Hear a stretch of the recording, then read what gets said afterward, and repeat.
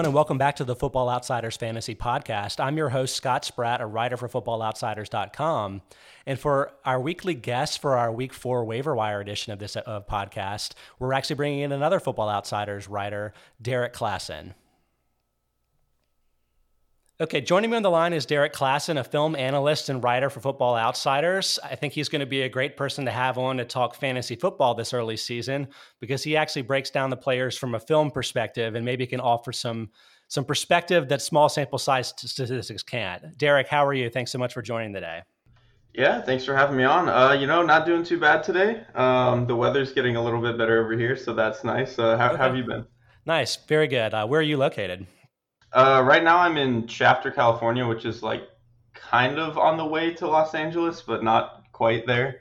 Okay, nice. You'll have to go check out the fancy new SoFi Stadium once things are up and running for the COVID. Yeah, once it's allowed to do that, yeah, for sure.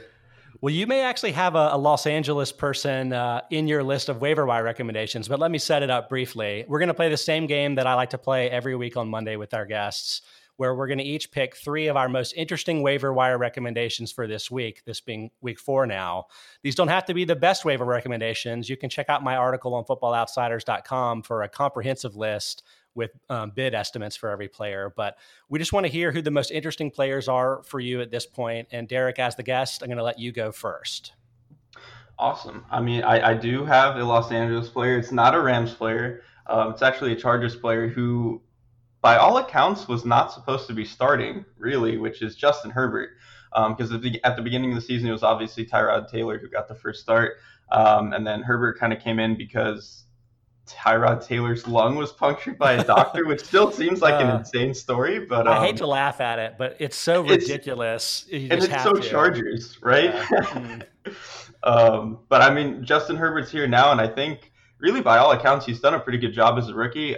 He's had about 70% completion, 7.1 yards average depth of the target, which is like not too bad. He's averaging almost 8 yards per attempt. I think what's really interesting to me in this offense for him is that I think they've actually done a really good job of blending a lot of the things and concepts that he did at Oregon and making them work at the NFL level. I think if you look at the Oregon offense, they were obviously in gun all the time. Los Angeles isn't necessarily in gun all the time, but I think they're in empty a lot so far. And I think Herbert's a pretty good empty quarterback. I think sometimes mentally he can be a little bit slow post-snap, getting, to a second and third read. But empty formations are really all about what you're doing pre-snap and how quickly you can get the ball out off that first read. And I think for the most part, Herbert is great at that. And they've been doing really well with that kind of stuff. His accuracy needs to get cleaned up there a little bit, but I think he's good at it mentally. And then I think some of their play action stuff has been really interesting so far. I think the Chiefs game in particular, they did a really good job of making him comfortable under center with a lot of these rollouts, a lot of these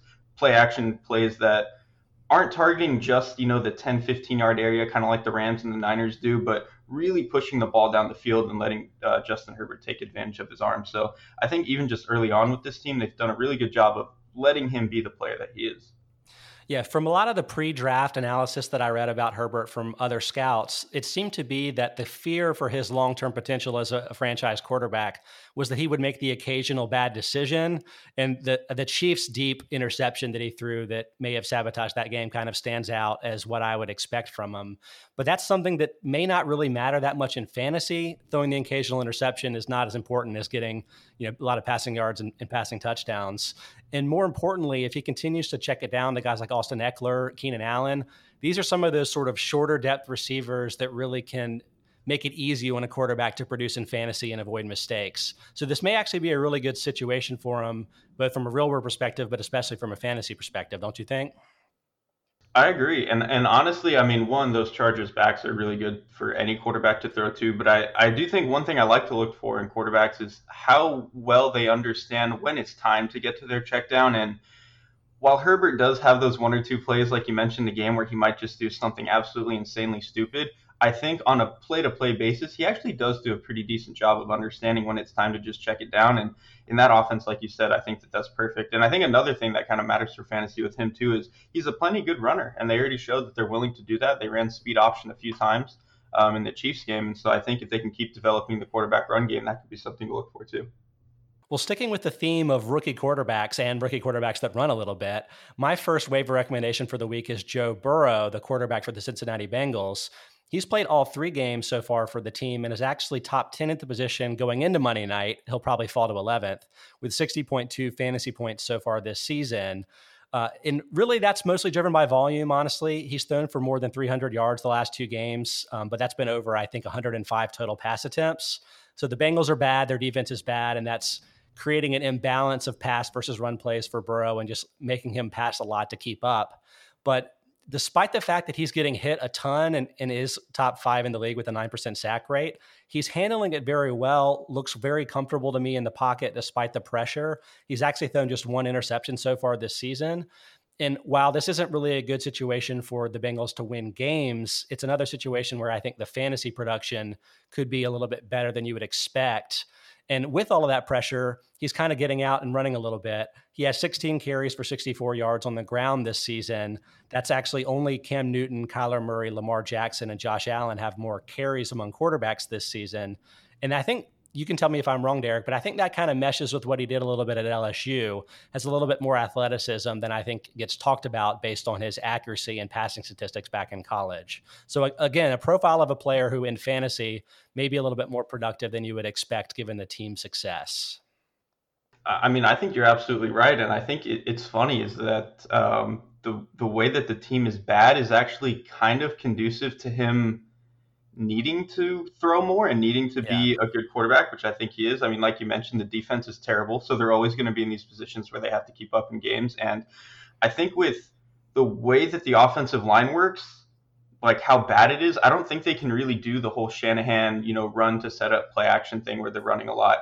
I think you kind of have to stay in empty and stay in gun with these 5-man protections and just let Burrow be the smarter quarterback, which I think he is. And I kind of think that's why he's going to be able to keep up this production, at least on a fantasy level, because I just think he's so sharp. He showed early on that he just, even if he's not, 100% right on every decision, he's at least playing fast and playing comfortable. And I think being 100% right is going to start to come along with time. So I think everything you mentioned is absolutely on point. And I think especially with the athleticism, even though LSU didn't necessarily do a lot of like designed run game for him, I think like you said, like he's really a weapon once he gets outside the pocket. He's actually a pretty good athlete. And he can really make some defenses miss. I mean, his first touchdown in the NFL was like a 20-yard drop. It was. Yeah, it was really cool.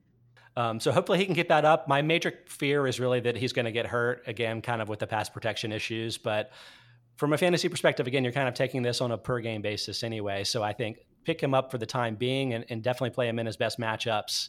And if you need to adjust down the line, then you have that option to do that. Derek, why don't you hit us with your second choice of a waiver recommendation for week 4?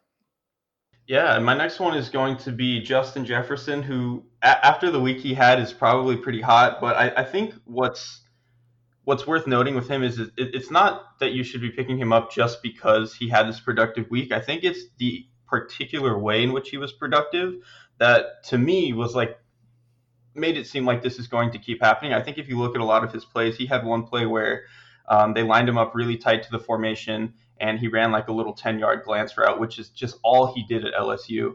And they didn't do it from gun off the RPO like they did at LSU. It was from under center, and it looked like it was going to be a run play. But I think that's what's important with this Vikings offense is they've kind of done a decent job of meshing the routes that Jefferson is good at and putting them into the Vikings offense and the Viking structure. And like another one of his plays, they had Kirk Cousins in empty, and they had Jefferson out wide. He ran like a go route.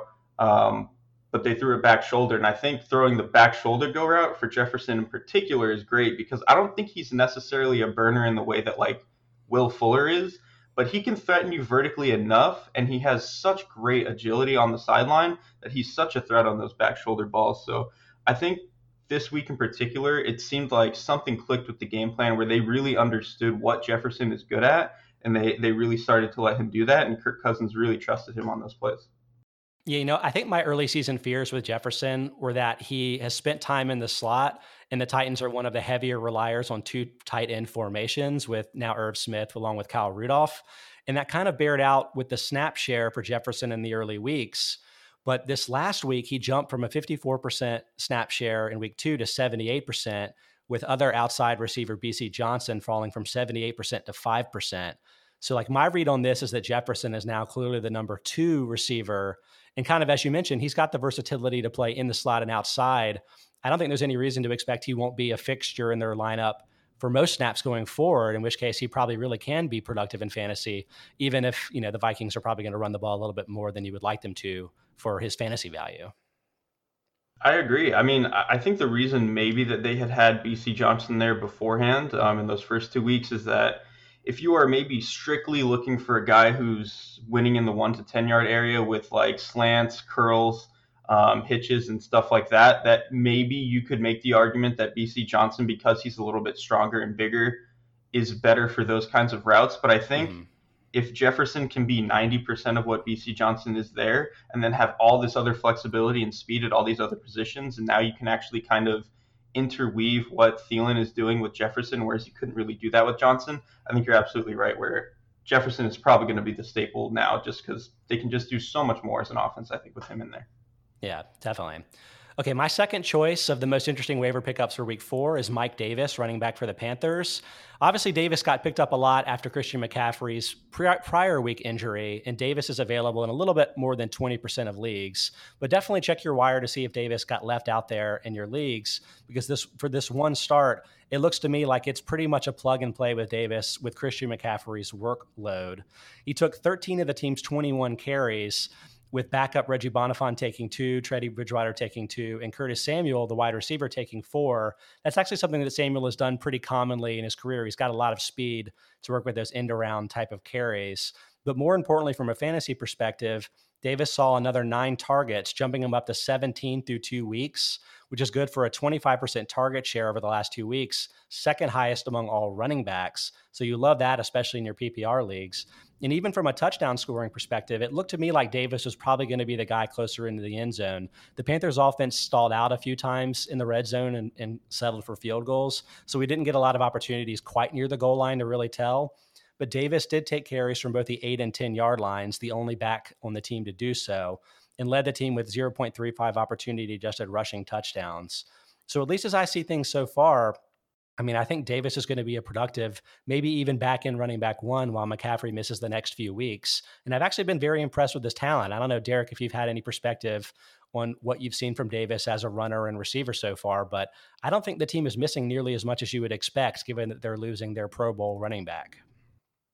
Yeah, I mean, Davis is one of those guys where they, for whatever reason, just constantly bounce around the league, but they've been decent to good at a lot of stops. I mean, Mike Davis has stopped in like Seattle before. He was in Chicago, really for a lot of what he's doing now, where he's a really good short linebacker. He's really good at just getting like the standard yards for like zone concepts and stuff. And like you mentioned with the red zone stuff, I think on this Panthers team, they don't really have anybody else who can do it. So he's really good for that. To me, the receiving is more a product of like, that's just the way that the offense is going to function anyway, rather than him being particularly good at it. But in fantasy, I think you don't really care how or why the points are getting there, so long as they're getting there. So, yeah, and I guess if Davis is the one that's offering the relative superiority in some of those other types of situations, he's going to be the one that gets the targets rather than someone like Reggie Bonifant, or I guess Trenton Cannon, who I think was inactive in this game, somebody that you may not want to have on the field for every type of play. Absolutely. I think Davis, even if he's not a fantastic 3-down back, I think for this team in particular, he's more well-rounded than really any of the other options that they have here. Yeah. Okay, Derek, hit us with your third choice waiver wire pickup for week 4. All right, my third and final one here is actually Brandon Ayuk of the San Francisco 49ers. And for me, this is not so much faith in Ayuk as a player as it is Kyle Shanahan as a play caller. Because to me, Ayuk is a really limited player. He's great with the ball in his hand. He's very fast. But for my money, he's really only great at like slants and like kind of burning straight down the field. But the thing is that Kyle Shanahan is such a good play designer and so good at understanding exactly what his players are good at that he's going to manufacture touches in those ways to make sure even if this player can only do 2 things, he's going to make sure that player can do those 2 things very well. And I think if you look at some of the targets and touches that he got, they manufactured some touches on like some jet stuff. I caught a couple of RPOs on like some slants and some glances, which like that's really the exact way that you want to be using him. And so Mm-hmm. at least early on, it seems like Shanahan's done an excellent job of understanding exactly what Ayuk is good at, not asking him to do too much. And I think with as explosive an athlete as he is, he's going to rip off some insane plays at some point, even if he hasn't quite done it yet. Yeah, I've just been totally fascinated by the whole Shanahan experience over the last year or so, with bringing in backs like Raheem Mostert and Jerick McKinnon, these sub 4.4 backs who just kill it after the catch and on the potential for the long runs. And really, the wide receivers all seem to be built that way. We saw Deebo Samuel run in a couple of touchdowns last year, and he'll probably do the same when he comes back in a week or two this year. Ayuk scored on a rushing touchdown this week. Obviously, Jalen Hurd, that was kind of the plan for him before he got hurt. So it's a really cool kind of design, such that it seems to me like Ayuk is going to be more effective on the 49ers than he would have had any chance to be anywhere else. Meanwhile, I'm encouraged that he's played 72% and 73% of the offensive snaps in his first 2 healthy weeks, the last 2 weeks. He's already up in that Kendrick Bourne range. Bourne has been at 74% and 83%. So as Ayuk continues to gain experience, I'm feeling fairly confident that he'll be the receiver on the field with Samuel once Samuel makes it back. In which case, I think he probably can be a very productive fantasy player, whoever the quarterback is playing in Shanahan's offense. Okay, I'll close this up with my third waiver recommendation for this week, which is Jimmy Graham, tight end for the Chicago Bears. The big news, I guess, with the Bears was the Nick Foles came in for Mitchell Trubisky and led the big comeback from a 16-point deficit over the Falcons. Foles himself may have some fantasy value for you in your deeper formats, but I think that the switch at quarterback is probably going to benefit Graham more than anyone else in fantasy. Even though Foles came in the third quarter and played less than half of the game, he was the one that threw 7 of the 10 targets that went Graham's way on the day. So from just a total target perspective, I think this could be a really big boon. Trubisky only threw 14.8% of his targets to tight ends over the last 2 years. That's 40th of 44 quarterbacks with 300 or more attempts, whereas Foles has been up at 25.8%, top 10 at the position. But it also seems like a big red zone reliance thing. Foles threw 1 touchdown to Graham on the day, but had 3 throws to him in the end zone. He could be a big red zone weapon and probably weapon in general. Again, Tariq Cohen ended up tearing his ACL in this game, so the Bears really don't have a ton of other options. And given Foles' history, I think Graham could be a big beneficiary and see a lot of targets going forward. I mean, I think you're absolutely right on Foles being a beneficiary for Graham in particular. I mean, part of him throwing to tight ends so often is probably because he played for the Eagles and they have wonderful tight ends. But I think that at least in part speaks to what Foles is good at, where Foles is very willing to trust his good players, which seems like something every quarterback should do. But I think if you just look at the way that he connected with Alshon Jeffrey in Philadelphia, who's not a tight end, but it was very much a player that the Eagles couldn't quite figure out what to do. But Foles steps in, and it was just like this instant connection because Foles just very much trusted him to do what he was good at. And I think that that's probably what we're going to start seeing here in Chicago with Jimmy Graham. Nice. Okay, Derek, that's going to wrap up this week's episode, or this Monday's episode of the Football Outsiders Fantasy Podcast. Obviously, as a fellow Football Outsiders writer, all of our listeners can find some of your work up on Football Outsiders, but why don't you talk us through what you have available and anything else that you want to promote? Yep. So I'll have my film room up on Football Outsiders every Thursday. I'm sure everyone listening to this already knows that. But on RotoWorld, every Tuesday, I chart some random college quarterback every week and kind of go through how their game was. This week, it's going to be Kyle Trask of Florida. And yeah, that's pretty much the big thing. Perfect. Well, everybody check out Derek's great work and all the other great work up on footballoutsiders.com. Meanwhile, circle back on Friday to hear all of my best Week 4 DFS plays. Thanks so much, and I'll talk to you on Friday.